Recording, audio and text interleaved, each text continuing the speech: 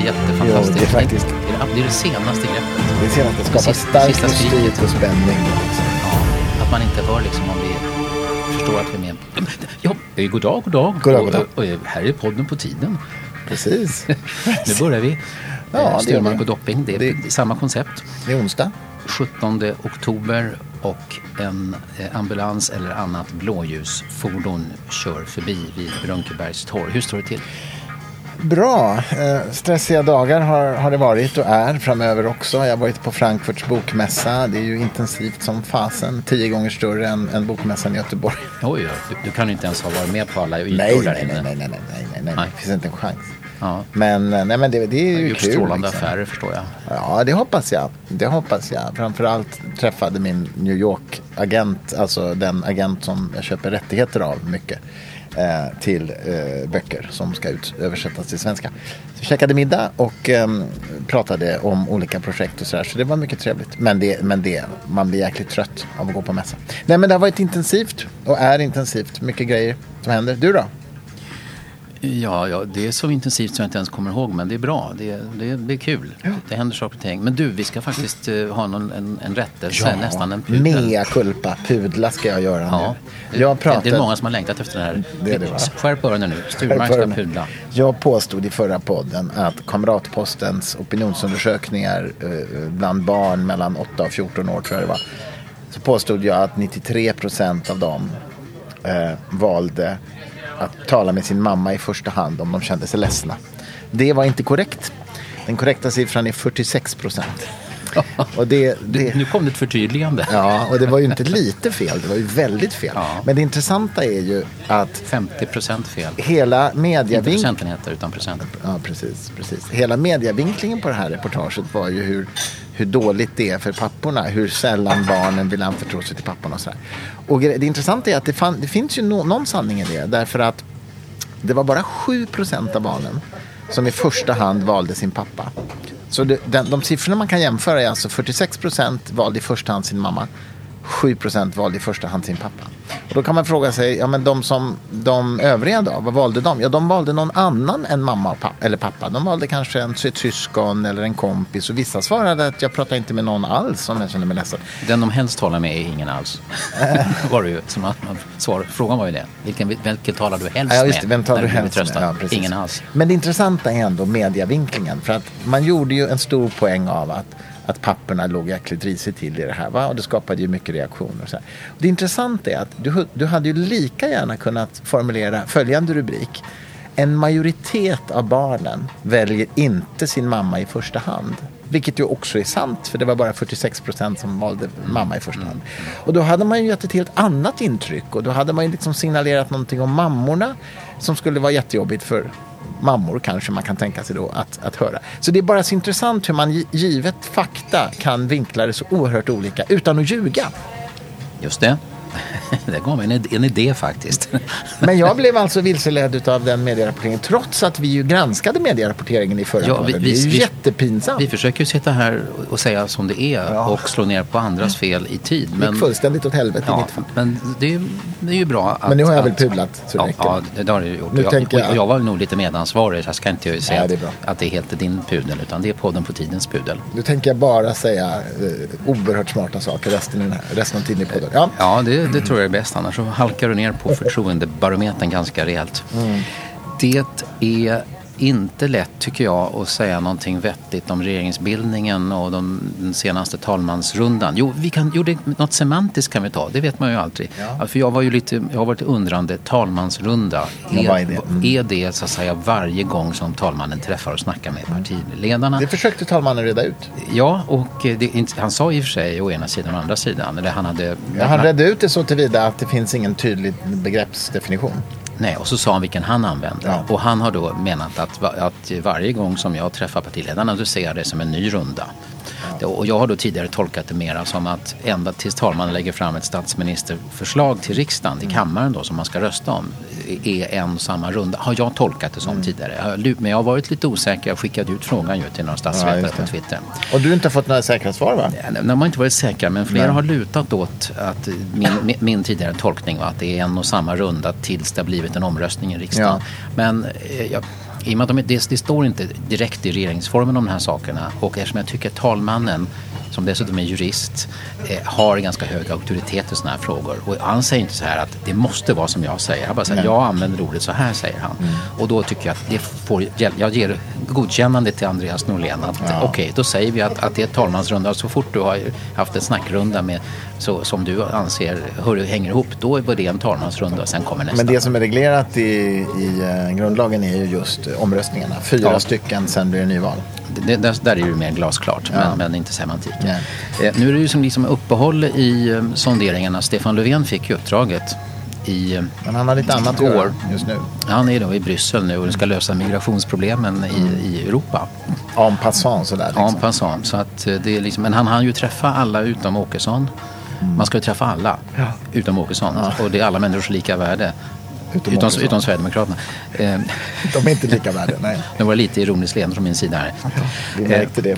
Men det är ju det här med Centern och Liberalerna då som håller på att manövrera. De hade ju chans att kunna säga i helgen då att men vi står bakom en lite mindre alliansregering som Kristersson kan leda, men vi vill inte vara med. De hade kunnat göra det, men de säger så nej, vi kommer inte rösta nej till en sån. Och nu är det en otrolig press. Jag ser att det pågår diskussioner internt i Liberalerna där det finns en falang som inte alls gillar den här linjen. Och linjen nu är ju så att säga enormt avståndstagande från Sverigedemokraterna, och hellre så att säga fäller man en allians, en borgerlig regering, än att man går med på en sån om det finns ett SD-stöd på något vis. Fast Liberalerna är så små så är de inte överens om att det här är rätt. Och jag gissar att även i Centern är det väl mycket diskussioner om de gör rätt. Det låter ju som att alltså nu Annie Lööf säger att hon vill ha en regering med socialdemokrater och moderater. Men med alliansen så att säga, hela alliansen, den ska inte splittras på något vis. Så att det låter som att hon vill ha en sån här tysk jättekoalitionsregering som nästan inga menar att det är klokt att ha i en demokratisk land som inte är i krig. Nej, eller menar statsvetare det egentligen? Det är väl mer att man har sagt att det är en sån extrem åtgärd som man... Jo, men alltså den har ju en massa nackdelar. Det vill säga att det får ju i praktiken inte någon riktig politisk opposition i ett land där liksom de här huvudalternativen, Socialdemokraterna och Moderaterna, båda sitter i regeringen tillsammans. Nej, det blir ju bara Sverigedemokraterna opposition. Ja. Det kommer gynna dem enormt i nästa val. Och det är så att säga, därför så är det många som menar att det är liksom det yttersta som man gör när det faktiskt går åt helvete för landet annars. Så att... Jag tror fortfarande, som jag sa i förra podden, att det blir S, MP, C och L. Jag tror det. Det kommer landa. C och L kommer att vika ner sig från allianskopplingen och säga nu gör vi det här för landets skull. Och för att slippa det låter som att C skulle kunna göra det, men L med tanke på det här interna falangstriden som jag läst om i Expressen idag, så undrar jag verkligen om de gör det. De kan bli utraderade med Liberalerna. Jo, jag vet. Om de utmanar så att säga kanske halva sin sympatiskara. Men den som lever får se, jag tror det. Men det kommer säkert dröja ett tag. Apropå Centern så tycker jag ändå att vi bör säga någonting om deras Bondeförbundets grundprogram. Det är ganska intressant i dessa tider när man kastar rasiststämpel på... Ja, ska vi nämna liksom hur gammalt det här programmet är? Ja, det är definitivt. Det här Bondeförbundets grundprogram antogs alltså vid 1933 års förbundsstämma. Det är 85 år sedan, ja. Oj, vad snabbt du räknade. Men det är det säkert. Men det är ändå intressant att man säger att tillvaratagandet av landsbygdsfolkets rätt är en viktig fosterländsk uppgift. Och så säger man så här, då kristendomen är den säkraste grundvalen för en redbar och allmängagnlig livsföring måste kristen tro och livsåskådning främjas och bevaras som grundval för svensk folkuppfostran. Men det kanske mest anmärkningsvärda är ju ändå paragraf 4 där. Paragraf 4. Som en nationell uppgift framstår den svenska folkstammens bevarande mot inblandning av mindervärdiga utländska raselement samt motverkandet av invandring till Sverige av icke önskvärda främlingar. Ja. Folkmaterialets bevarande är en livsfråga, en livsfråga för vår nationella utveckling. Och folket måste skyddas mot degenererande inflytelser. Alltså det är ju nuvarande Centerpartiet det här alltså. Bondeförbundets grupp. Och det här, visst är det underbart att sådana här politiska dokument ändå går att hitta lätt, va? Och visst. Det är öppenhet. Det är genom det är ett universitet i Sverige i alla fall, så googlar man på Bondeförbundets grundprogram så hittar man det här. Ja. Det är rätt kort alltså, det är bara ett par sidor drygt, men lite rasism hann man med. Mycket, alltså det är ju nästan mer än rasism. Men vi ska väl inte lasta dagens Centerparti för det här? Nej, men jag tycker också man kan inte dra någon slags parallell till Sverigedemokraterna heller, för att Sverigedemokraterna har betydligt färskare skräp i bagaget. Det här är 85 år sedan som du själv sa. Det är inte riktigt jämförbart. Deras skräpigaste texter är väl från tidigt 90-tal. Sverigedemokraterna? Ja, något sånt kanske. De är då, de är bara drygt 20 år, 20-25. Det är en jäkla skillnad. Det är en skillnad. Jag vet inte om det stod, det var nog kanske saker, degenererande inflytelser, mindervärdiga utländska raser. Jag vet inte vad det stod exakt där, men det får vi se lite. Men såg du det en debatt idag? Ja, Torbjörn Tännsjö. Ja, men gud, han är ju med överallt. Denne Tännsjö, ständigt denne elit. Igår kväll etikprofessor. Etikprofessorn heter hans nya memoarer som jag sa ut. Elitprofessor och etikprofessorn som kom ut igår. Jag ledde nämligen ett panelsamtal mellan honom, Ivar Arpi och Lena Andersson igår kväll, vilket var väldigt roligt. Ja, det såg jag. För temat var nämligen: hur är det bekvämt att vara obekväm i det offentliga samtalet? Alltså hur känns det att vara en person som för fram väldigt obekväma och kontroversiella ståndpunkter? Och det gör ju Ivar Arpi, det gör ju Lena Andersson och det gör ju Torbjörn Tännsjö. Och senast idag då skriver han på DN Debatt, Torbjörn, om påven har ju nämligen sagt att abort, det är ungefär som att leja en yrkesmördare för att röja någon ur vägen som står i vägen för ens liksom, karriär eller som man vill bli av med helt enkelt. Och det likställer påven med abort. Nuvarande påven, ja. Franciscus. Ja. Och Torbjörn Tännsjö säger att men det har han ju rätt i. Ja, åtminstone om man accepterar det grundläggande axiomet, nämligen att liv är heligt och man får inte döda så att säga under några som helst omständigheter. Så menar Tännsjö att men det där är ju ett logiskt sammanhängande och korrekt resonemang givet de premisserna. Medan då Tännsjö dock säger att men jag tycker inte att livet är heligt, inte ens i metaforisk mening alltså heligt, utan att ibland så ska man döda. Du ska under stundom döda hette ju en bok som Tännsjö gav ut för 20 år sedan. Och så menar han då utifrån strikt utilitaristiska principer, alltså konsekvensetiska principer, att det handlar om att maximera lyckan för människor, och då kan det vara så att vi minskar lidandet totalt sett genom att vi tillåter dödande i vissa situationer, till exempel abort. Men du, de här tre obekväma personerna då, Arpi, Tännsjö och Andersson, hittar de någonting som de hade gemensamt eller satt de där och var obekväma liksom var för sig? Nej, men det var intressant därför att både Arpi och Tännsjö erkände ju fel ord kanske, men medger att det finns något liksom adrenalinstimulerande i att gå ut i debatten och liksom konfrontera och att bli konfronterad, och debatt i underhållning i viss mån, så Arpi och Tännsjö liksom säger sig kunna njuta av att liksom väcka reaktioner och sådär, va. Medan Lena Andersson inte tycker det. Hon tycker det är obehagligt, säger hon. Men hennes sanningslidelse är så stark så att hon sätter sig över det här obehagskänslan. Och en disclaimer, jag känner ju Lena väl sedan många år, och jag tror verkligen att, annars skulle det kunna låta lite koketterande, men jag tror verkligen att det är sant i hennes fall, för att hennes sanningslidelse är enorm, och hon tycker det är obehagligt. Jag vet det. Att bli kritiserad. Jag kommer ihåg, hon var ju med ett tag på både Facebook och Twitter och försökte att ta diskussioner om sina texter och sånt där. Slutade med det men hon mådde för dåligt av det och tyckte att det var djupt obehagligt, och då kan man ju inte föra någon bra samtal om man liksom bara tycker att hela grejen är dålig. Men Tännsjö sa en del saker som jag kanske inte... Han är inte på Twitter, han borde ju vara där. Tännsjö borde ju vara där. Ja, det vet jag inte. Men han säger också en del saker som jag inte håller med om. Han säger till exempel så här att om jag blir intervjuad till exempel så vill jag aldrig läsa intervjuerna i förväg. Jag bryr mig inte om de har uppfattat mig korrekt eller inte, säger han. Och det kan inte jag förstå. Jag vill inte bli felciterad eller missuppfattad. Liksom. Och då säger han... He couldn't care less. Men han säger, då sa han ungefär så här att om jag tillskrivs en åsikt jag inte har, Så det kanske också är en intressant åsikt. Som är intressant att den liksom når offentlighetens ljus och så kan man väl diskutera den liksom. Och jag förstår inte det riktigt. Han låter lite grann som en performancekonstnär som menar liksom att och just, en inställd spelning är också en spelning. Ja. Eller om jag försöker måla en grej och så kommer polisen och tar mig, ja, men då blir det ett konstverk också på något vis. Alltså, han låter som att inte för den attityden. Alltså, alltid händer det något och vad som än händer så kan det ha sin poäng ungefär. Ja. Men jag förstår inte det riktigt. Men det låter som en människa som har lätt att njuta av livet, va? Och, men det tror jag. stå ut med saker och ting. Det tror jag i och för sig. Och han är ju kommunist. Han säger ju själv att han är kommunist. Och så blir han anklagad för att vara högerspöke då i vissa debatter. Och så.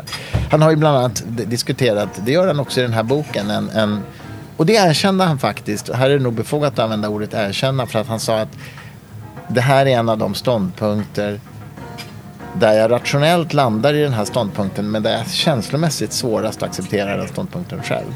Och det är synen på sjukvård och prioritering, där han säger att vi ska inte använda massa kostnader eller pengar till att marginellt förlänga livet på mycket gamla människor, om vi istället kan använda de pengarna, vilket vi ju kan så att säga, det finns ju en ändlig summa pengar, till att behandla liksom unga människor liksom. Så istället för att hålla en cancersjuk 80-åring vid liv 1 år till med jättedyra mediciner, så ska vi istället fixa depressioner eller temporära sjukdomar som går att bota för samma pengar på 20-åringar liksom.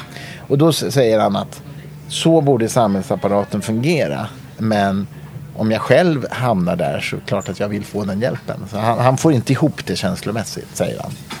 Men hans rationella ståndpunkt är ändå den. Tror du inte han var så känslig för det känslomässiga när han har tänkt ut den? Inte. Tror jag inte. Men han har ju fyllt 70. Men han har ju också ett intressant resonemang om populationen, eftersom utilitarismen säger maximera lyckan. Så säger han så här att anta att man har en värld med 1 miljard människor som är väldigt lyckliga. Så det är inte säkert att det är bättre än en värld med 20 miljarder människor som precis är ovanför ytan av vad som är tolererbart. Alltså de lider mycket, men de har ändå lite ljusglimtar i tillvaron. Men de är 20 gånger fler. Hur många hekto lycka är det per person då? Som man... Exakt. Och för mig är det där väldigt matematiskt sätt att se på moral.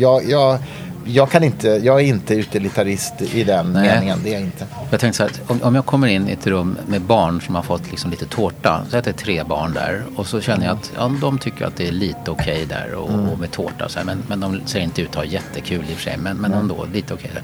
Så kommer jag in i ett annat rum och så är det då 100 barn som har fått samma tårta och ser ungefär, ja det var väl okej med tårta, men ungefär det är inte så kul egentligen. Då skulle inte jag tycka, oj vilken glädje var det här rummet då. Nej, fast det var 30 gånger så många. Nej, men utilitarismen blir ju så tokig, va, när man tar det till sin spets. Ett klassiskt exempel är ju så här. 5 människor ligger på sjukhus och väntar på organdonationer. De dör om de inte får organ. De väntar på olika organ alla 5. Och in kommer en person på sjukhuset som har brutit armen. Då är det ju klokt att ta livet av honom på sjukhuset och ge dem 5 olika organ från honom till de här 5 personerna. Då räddar du 5 och dödar en. Det är ju utilitarismen. Ja. Och det där, är det därför du inte är för det? Det är därför jag inte är för det. För jag vill inte råka ut för det om jag bryter armen. Men skämt åsido, Tännsjö och utilitarister av hans kaliber safear ju ut från det där genom att säga så här att i strikt mening så är det rätt att göra detta. Men en samhällsordning som praktiserar det och där det blir känt kommer att skapa så stor oro bland människor så att det kommer sänka liksom lyckan och skapa så mycket ångest, så därför kan man inte göra det. Och väldigt få med armbrott kommer att söka sig till sjukhus. Ja, exakt. Det blir svart kvacksalverimarknad. Ja, exakt. Men etikprofessorn, som sagt var, det är andra delen av hans memoarer. Det är rätt kul, va, för att den är ju mera i närtid, obviously, än den första delen. Och det är ju rätt många människor som får sig en känga där, människor som är aktiva nu i yrkeslivet och det offentliga. Jaha. Alf Svensson bland annat, som jag för övrigt mötte på riksdagsöppnandet, och han har tackat ja till ett panelsamtal med Torbjörn Tännsjö. Det ska vi ordna till våren. Jaha. Den gamla Alf Svensson. Ja. Han försökte ju få Tännsjö avsatt för att han stod för odemokratiska och omoraliska idéer en gång i tiden. Och lyckades ju inte med det, men han stred ju väldigt hårt mot Tännsjö alltså. Och nu ska vi sammanföra dem i en paneldiskussion nästa år. Alf Svensson är ju inte främmande för att man kan ändra sig i olika frågor, så det kan ju hända att han inte står fast vid det där. Det är möjligt. Men han är ju... Ja, men han är alltid en bra samtalspartner, tycker jag. Ja, visst. Och en sympatisk person, tycker jag. Ja, du hade nog mycket i radiostudier på 90-talets början. Och kanske slut också. Ja, var vi klara med regeringssituationen? Ja, det går ju inte att säga så mycket. På måndag får vi veta mer, va? Ja. Första avrapporteringen från Löfven. Ja, då har han... Precis, det har varit en vecka där. Men det är klart, man kan ju också... Ja, det är ju jättemånga som säger att det är sandlåda och sådär. Och som tycker att de är fåniga... partierna och sånt. Igår hade de studierat ungdomsförbundens företrädare där, för att de pratar ju alltid om saker och ting och det var mycket sandlådeanklagelser från Sverigedemokraterna där, Tobias Andersson framförallt. Vad tycker du? Jag tycker att det är helt begripligt att saker och ting tar tid. Men jag tänkte på en sak. Min kollega på Kvartal, Jörgen Wittfeldt, han skrev ju igår att han var tveksam till att partiledarna direkt efter att man mött talmannen så håller de pressträff och pratar hela tiden om vad som har hänt och vad de står fast vid och vad de har för ultimatum och sånt där. Han menar att det är för mycket medielogik. Det är förmodligen att det blir mycket svårare att komma överens för att de är så jäkla öppna. Ja.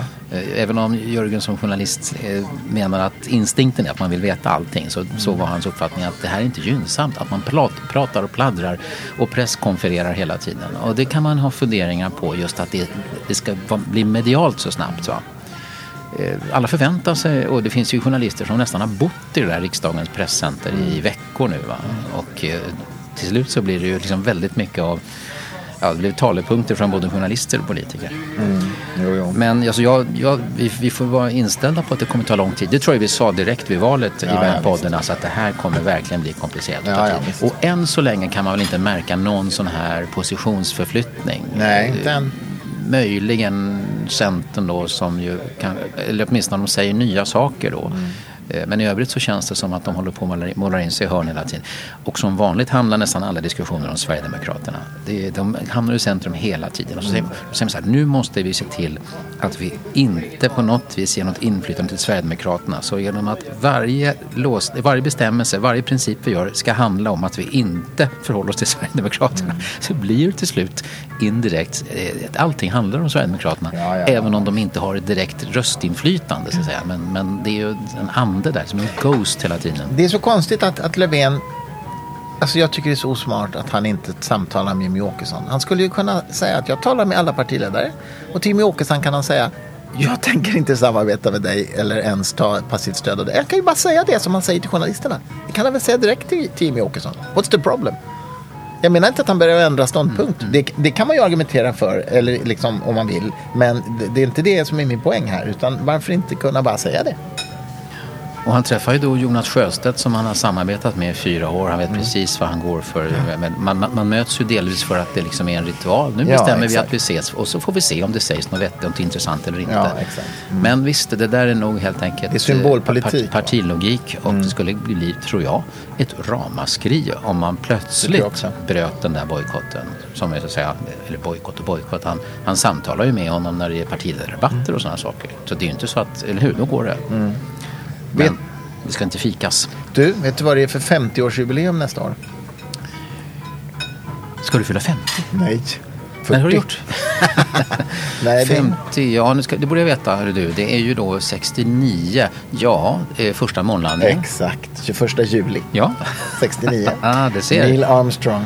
Det är det viktigaste som hände mig det året. It's a small step for me, but a big leap for mankind. Nej, nu ska vi inte. Nu får du pula igen. Okay, it's a small step for a man. One giant leap for mankind. Så ska det vara såklart. Ja, det är men tur att jag har dig med mig. Jag lyssnade ju på det här i direktsändning då. Men det var ju så du kommer ihåg det, va? Ja, och jag tog bilder med såna här självutlösare. Jag hade kameran på stativ framför tvn. Gjorde du det? Ja, gjorde jag. Gud, vad roligt. Du är något äldre än jag. Jag kommer också ihåg det. Jag såg det på en svartvit tv i sommarstugan på Gotland. Och jag var ju alltså 5 år. Men jag minns. Eller jag tror mig minnas det i alla fall. Jag var 13, så att jag var liksom... Ja, men det är lite mer. Det var det viktigaste som för mig då. Men jag hörde inte vad han sa då för att det var liksom lite dåligt ljud. Ordet leap, språng eller kliv, det kunde inte jag dessutom på engelska. Så one giant move for mankind. Så jag uppfattar egentligen bara one small step for a man. Jag tycker ju, alltså jag är ju nörd kanske, men jag tycker ju att man skulle göra en ny månresa nu, va? Tänk dig att göra det 1919 till exempel, eller 1920. Tänk dig med dagens teknik, dagens kommunikationsförmåga. Sa du 1919? Nej, förlåt, 2019, 2020. Ja, nu är jag snurrig. Men tänk dig med dagens teknologi. Vilka fantastiskt, du skulle få perfekt högupplöst bild utan störningar. Du skulle liksom kunna i färg och perfekt ljud. Alltså vilken grej. Du skulle kunna göra det här i 3D.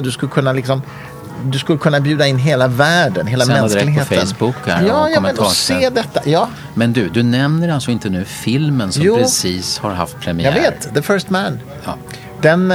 Jag vet, faktum är att jag ska ha ett panelsamtal med Ulf Danielsson efter filmen på onsdag. Jaha. På Kapitol, du vet den här nya biografen som ligger vid Fridhemsplan, Sankt Eriksgatan där. Inte riktigt vid Fridhemsplan, men på Sankt Eriksgatan. Den är så himla fin. Har du varit där?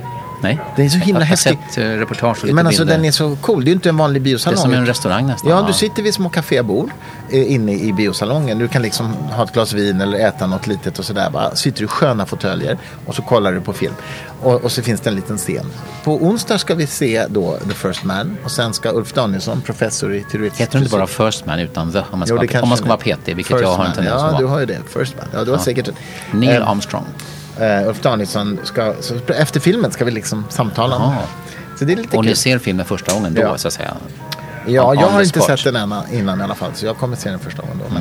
Nej, men jag tycker det är superhäftigt. Och i filmen kommer vi antagligen få se månlandningen i färg och högupplöst, så att säga, hoppas jag.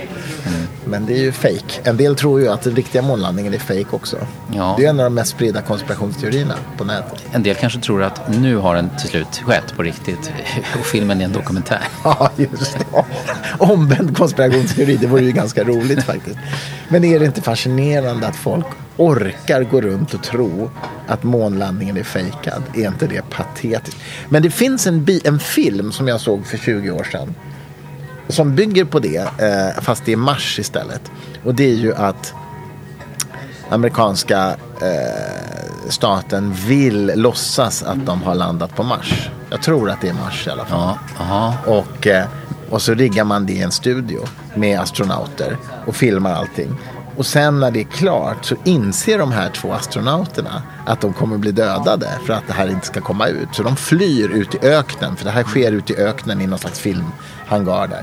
Det är jättespännande. Då gick det upp ett ljus för dem, i det läget där då. Ja. Jag tänkte på James Bond-filmen Moonraker som är jättegammal. Ja. Där så är det också något sånt här månlandskap.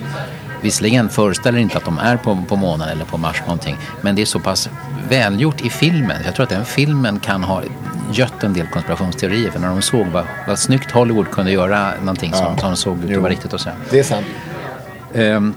Det här är podden på tiden. Den 17 oktober spelar vi in det här 2018 och vi fyller som podd 4 år i nästa månad. Hur många har vi gjort?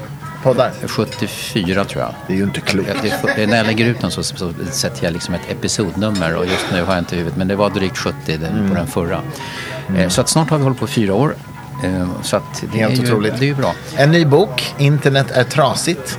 Just det, den kommer nu. Karin Pettersson och Martin Gelin, va? Ja, Martin Gelin, det är en journalist som är USA-kännare. Han har skrivit bra om amerikanska högern många gånger. Ja, det är nästan hans specialitet tror jag. Och Karin Pettersson har ju varit på Harvard och MIT.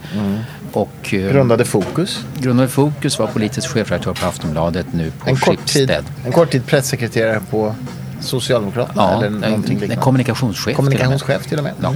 De har skrivit en bok som vad jag förstår så handlar det om att internet och teknikbolagen Facebook, Google och Twitter skulle ha varit någonting som var positivt för demokratin, men har blivit ett hot för demokratin, och i praktiken så är internet och de sociala medierna gynnar just högerpopulism och högerextremism och inte så att säga demokrati, öppenhet och sunt förnuft. Det är väl tesen, är väldigt så här alarmistisk. Jag har inte läst boken, jag har läst några recensioner om boken. Emanuel Karsten heter han. Ja. Skriver ju väldigt bra tycker jag om boken, där han ju både är kritisk och även positiv så att säga. Det är en nyanserad recension och han kallar sig själv för internetromantiker och att han liksom har gillat nätet och så vidare, och att både Gelin och Karin Pettersson och Martin Gelin är ju liksom kritiker av det här, så att det är ju, de kommer verkligen från olika positioner. Nej, men det står så här i försnacket, alltså från förlaget om boken, står det så här: Silicon Valleys drömmande visionärer skulle rädda demokratin och frälsa världen, men istället har deras uppfinningar banat väg för en antidemokratisk revolution som nu tycks hota hela vår mänskliga civilisation. Ja, det är möjligen... Vad var det som gick så fel? Aningen dramatiskt uttryck kan man tycka. En så kallad hyperbol. Ja. Nej, men alltså grejen är ju så här. Hoppas jag. Jag har ju pysslat med internet i några år. Jag hade min första e-postadress 1986. Jag är mycket imponerad. Är det samma som idag förresten? Nej, det är det inte. Nej. Jag registrerade min nuvarande privata e-postadress, domän, sturmark.se, tror jag registrerade 1994. Ja. Om jag minns rätt. Men i alla fall, jag har ju sysslat med internet sedan dess. Sen det fanns, helt enkelt.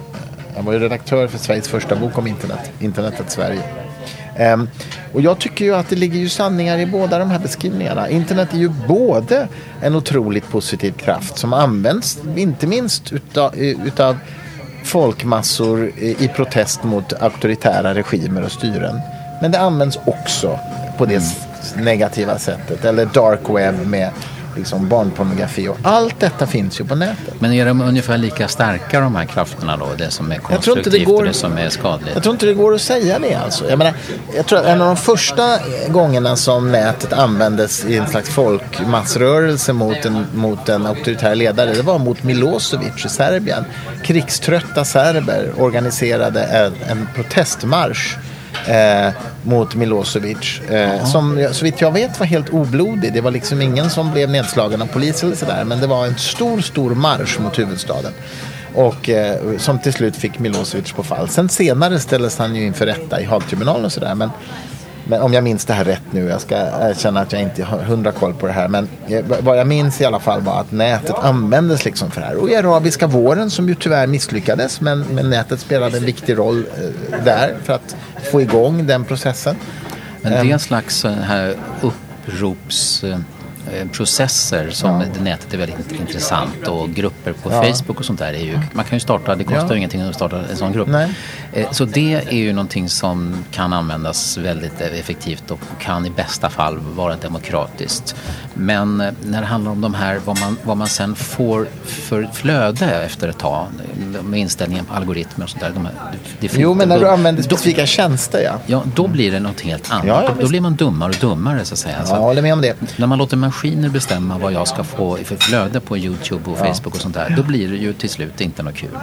Nej, men det är ju helt sant, va? Och det är ju specifika tjänster som är kommersiella tjänster som Facebook till exempel, som jag har 2 miljarder användare nu, och som ju helt enkelt har en sån dominant position så att de blir ett problem bara därför. Så är det ju. Plus att det är väl så att den affärsmodellen funkar bara om vi ständigt vill ha mer, eller åtminstone inte släpper uppmärksamheten.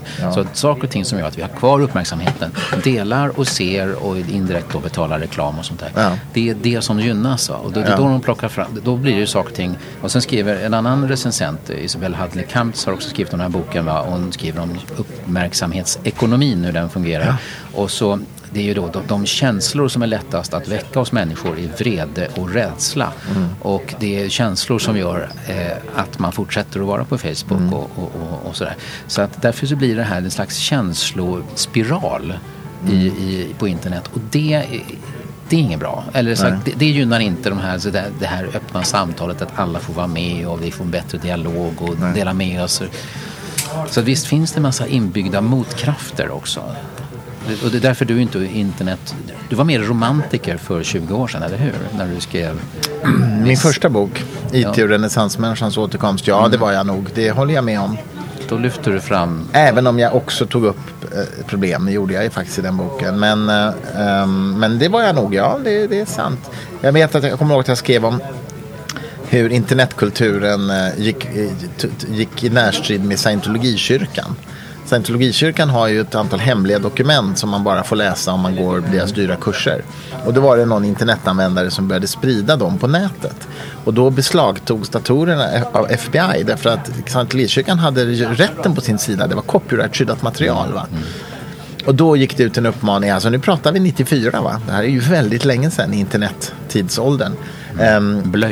Blöjåldern verkligen, va? Spädbarnsåldern för internet. Men då gick ju massa internetanvändare ut liksom och uppmanade varandra att lägga ut de här dokumenten på massa olika servrar. Så att det helt enkelt blev omöjligt för FBI att beslagta alla. Och det var häftigt. Och jag menar, jag är ju inte någon stor vän av Scientologikyrkan som du kan förstå. Så att jag tyckte ju det var bra, även om det var illegalt. Ja, men det var ett gott syfte. Ja. I ett annat fall så skulle folk kunna lägga ut bilder ur förundersökningar på mördade barn till exempel och dela det. Och lika effektivt som det där med scientologi. Och då är det ju vidrigt. Exakt. Ja. Så det är ju verkligen två sidor på samma mynt, va? Men du har nog helt rätt i att jag var mer internetromantiker för, ja, det var jag nog. Det mest uppseendeväckande som har skett nyhetsmässigt den senaste veckan, det är ju den här saudiske journalisten Jamal Khashoggi uppfattar jag att han heter, som ju tydligt, av allt att döma mördades inne på Saudiarabiens konsulat i Istanbul och måste ha styckats där och sen förts bort, och så har det blivit förvecklingar med USA samtidigt som jag läste på lite grann om det här. Khashoggi tillhör liksom en familj, en klan som är superrik, va, och haft jättemycket med kungahuset i Saudi att göra och så vidare. Och kopplingar till Dodi Fayed, han som var ihop med prinsessan Diana, och en sån här lustjakt eller yacht som de säger, 85 meter sån här lyxjakt som han hade, eller en medlem i den här familjen, Khashoggi, hade en sån lyxjakt. Den köptes för en typ 30 år sedan av Donald Trump. Fan. Den båten. Nu är Trump gillar ju Saudiarabien för att det är 110 miljarder dollar per år de köper. Han berättade just att de köper en massa försvarsgrejer och det är bra för USA. Bara häromdagen sa alltså det Trump. Men han har också sagt någonting om att det här måste vi titta närmare på, det här obehagliga försvinnandet och sånt. Men vad säger du om det här? Han sa ju också så här, who knows, vem vet vad som hände. Alltså han verkar ju inte ta det särskilt allvarligt, tycker jag i och för sig. Han säger det han måste säga. Det är medielogik. Det är personligen tror jag han skiter i det fullständigt. Nej, men alltså jag tror nog att det verkar ju stämma att han har blivit mördad. Och Saudiarabien har ju alltså Saudiarabien är kanske världens mest extrema land. Ja, Nordkorea i och för sig också, men mest konservativa. Det mest konservativa enligt Utrikespolitiska institutets landguide. Men det beror på vad man jämför. Jag menar, Nordkorea är ju också väldigt konservativt i någon mening. Ja, det beror på vad man menar med konservativt. Jag tror att de har lagt in saker som handlar om hur man behandlar kvinnor och religionens absoluta styrka. Formellt finns det ju inte någon religion i Nordkorea. Fast de har ju en egen religion. Ja, precis. Ideologin som är ju någon sån scientologi. Vi kan ändå säga att Saudiarabien är världens mest konservativa land. Kan vi säga. All right. Men min poäng är bara att man ger ju Saudiarabien en very special treatment därför att den står för 90% av världens olja liksom. Så att det är klart att och en motkraft mot Iran. Ja, precis. Det är också en viktig funktion. Och de köper massor med försvarsmateriel. Även Sverige har ju haft... Det är inte lätt att ha en entydig och transparent relation mellan en demokrati som Sverige och en diktatur som Saudiarabien. När Saudiarabien har så nyckelroll i säkerhetspolitiken.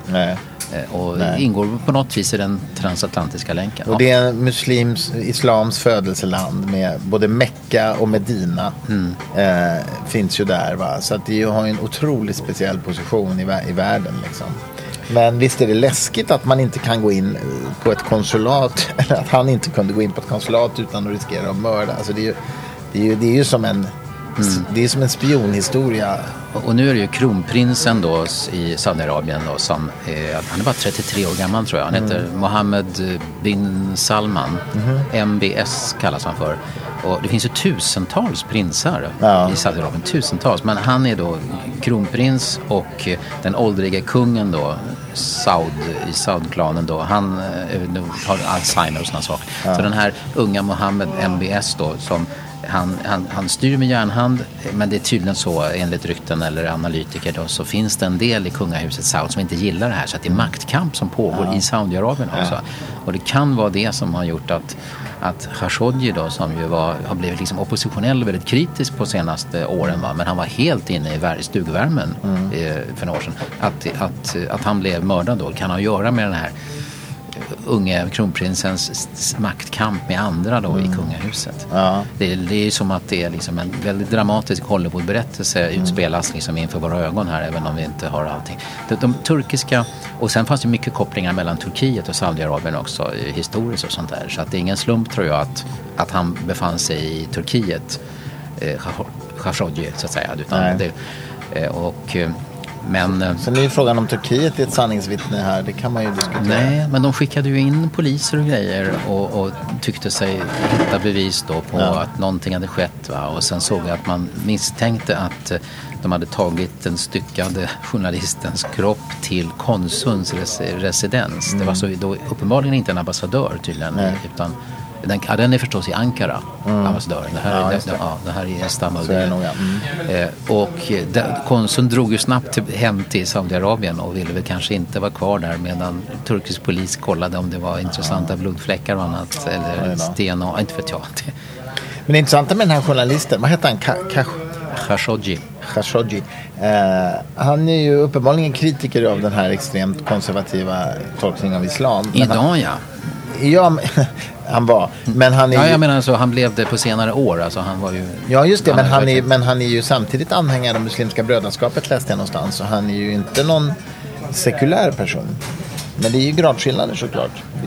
Så är det ju naturligtvis. Det blir lite konstigt om man bara beskrivs som en journalist, liksom. Regimkritisk journalist. Men det är klart att det är ju snabbversionen av det hela. Men man hoppas ju naturligtvis att Saudiarabien får betala internationellt för vad de gör då med pressfrihet och med människor som inte... Men min gissning är ju att det inte blir så. Men de är tydligen skakade ändå. Enligt analytikerna så är kungahuset skakat av det här. Så det är i och för sig, de verkar bry sig mer än Donald Trump just nu. Ja, det ska bli kul att se om de faktiskt erkänner det hela eller inte. Det konstiga var ju att igår kom det läcktes då på något vis. Eller det kom en uppgift som man uppfattar att den kom verkligen inifrån maktcentrum i Saudiarabien, att de kommer att medge att de dödade honom, men att det var ungefär en säkerhetstrupper som gjorde fel. Men det konstigt är ju då att det blev en läcka. Jag vet inte om de menar att den ska uppfattas nästan som en halvofficiellt besked, eller om det kom. Alltså svårt att tro att prinsen sätter sig på en presskonferens som direkt sänds i SVT Nyheter och berättar att nu ska jag berätta hur det är. Jag tror inte det kommer gå till på det viset. Det är en annan spännande sak, och nu byter jag ämne helt, men i helgen hölls ju en internationell konferens i Sverige på temat psykedelisk vetenskap, som ju faktiskt är väldigt spännande. Jag håller på att läsa en bok utav Michael Pollan som heter How to Change Your Mind, vilket ju är en smart titel, för den är dubbeltydig här, va? Att med hjälp av psykedelika kan du så att säga change your mind, alltså påverka ditt medvetande. Vi håller på förlaget nu och crowdfundar faktiskt för att få ihop till att kunna översätta den boken till svenska. How to change your mind. Håller ni på crowdfundar? Ja, vi testar det som idé, för att det är ju jäkligt dyrt med översättningar, va? Och vi tycker verkligen att det här är en bra bok som borde finnas på svenska.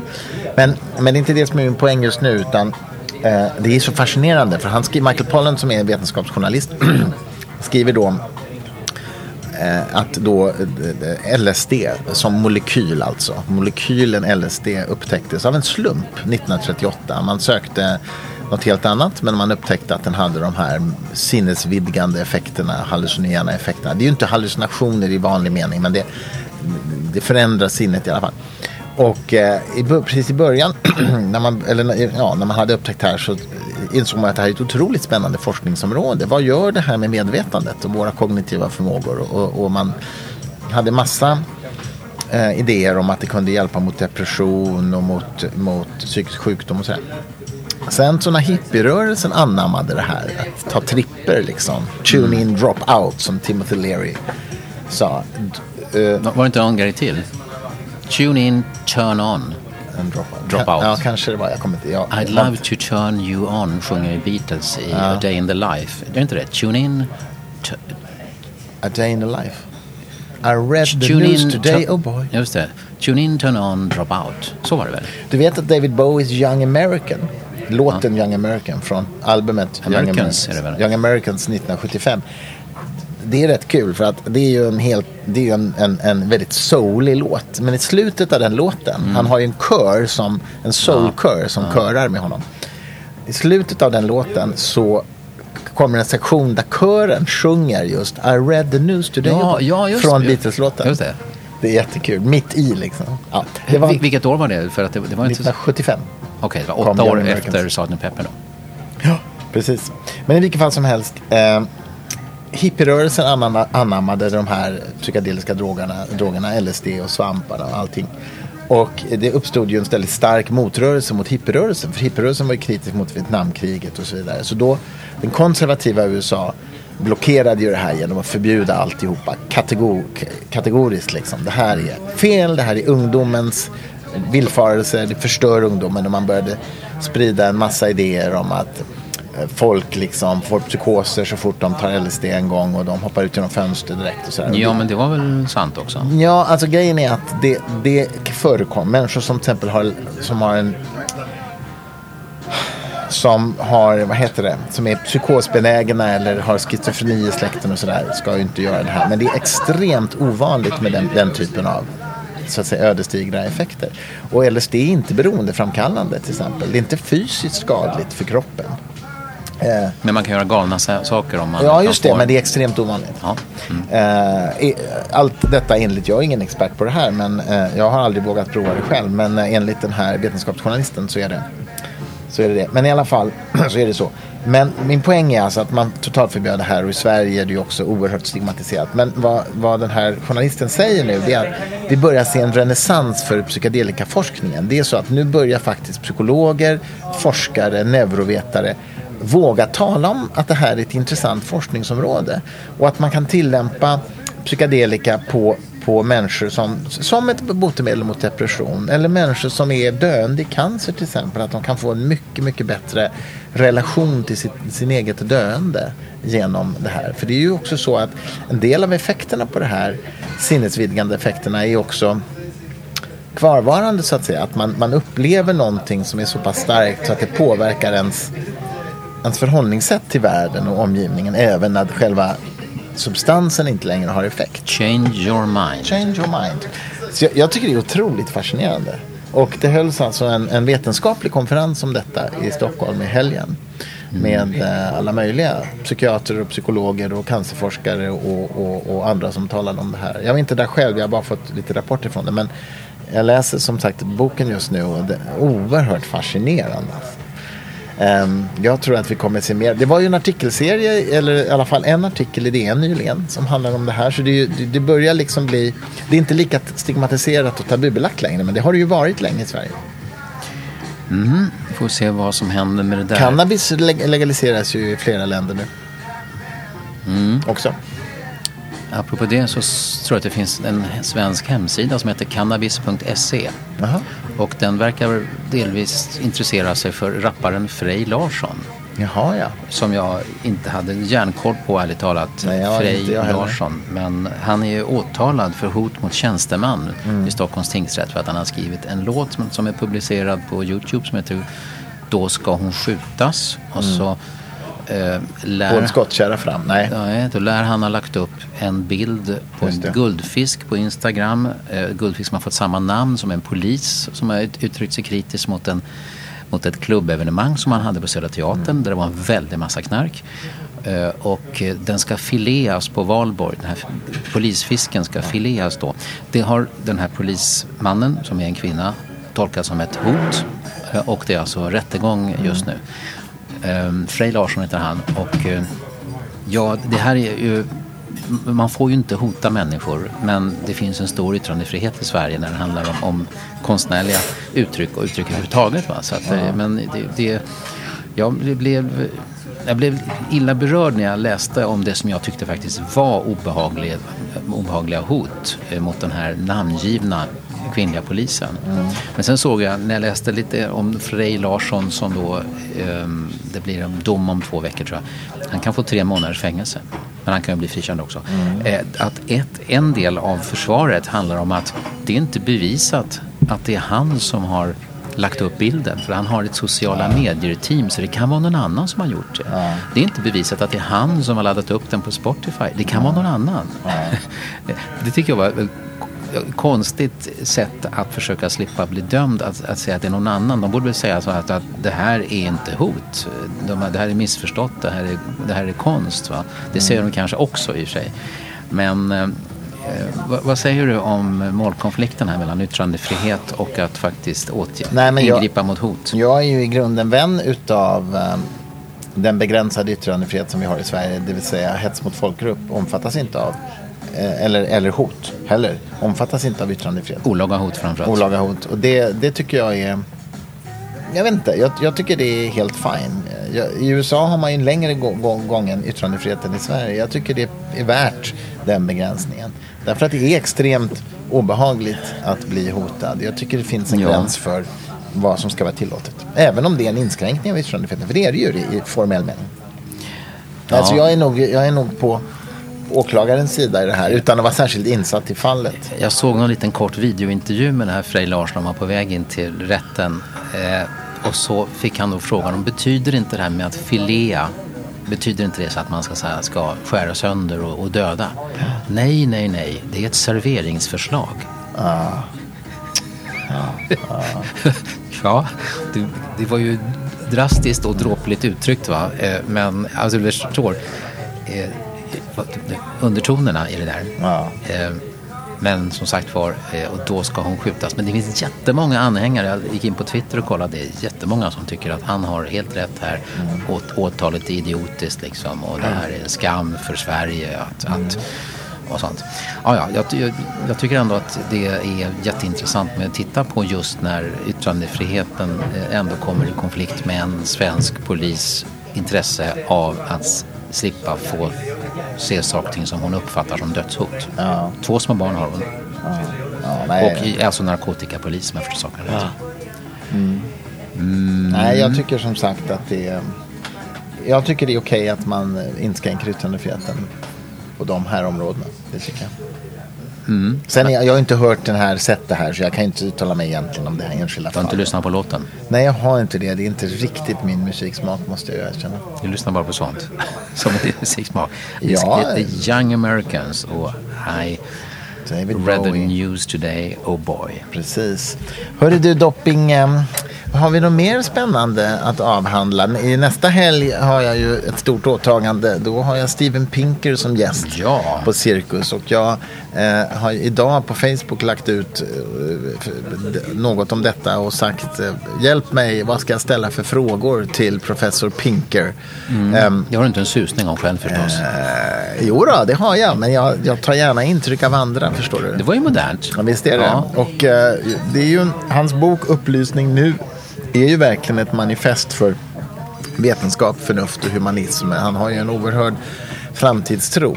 Det är ju liksom Hans Roslings feeling på det där. Världen blir faktiskt bättre. Men han pekar också ut tydligt hur liksom en humanism, hur en vetenskap och en förnuftsstyrd människa är det som behövs för att världen ska bli bättre. Men kan du inte fråga honom vad det kommer sig att så många människor i hyggligt upplysta demokratiska länder som Sverige tycker att livet är så meningslöst och tycker att samhället är skit och tycker att det är alltid liksom fel personer som drar vinstlotterna och som inte hälsar på folk och tycker att omgivningen är korkad. Och alla politiker är dumma och makten är på fel Jo, men det är ju ställe. en uppenbar fråga. Världen tycks ju i många fall gå åt fel håll när det gäller värderingar. Alltså fel håll utifrån hans värderingar. Ja, men jag menar med det här nu, mental vantrivsel. Jag tycker Vi vantrivs i kulturen, skrev ju Freud en bok som hette Vi vantrivs i kulturen. Okej. Bland annat handlar Nu är ju inte just... Freud här och kan försvara sig. Nej, Sigmund är inte här. Sigge Freud. Ja, men det vore bra om Pinker, förutom att berätta varför det är bra med upplysning, sunt förnuft, Etc. jakt på sanningar, öppet samtal, tolerans, respekt och så vidare. Vad är det som gör att människor trivs med sitt liv eller de inte gör det?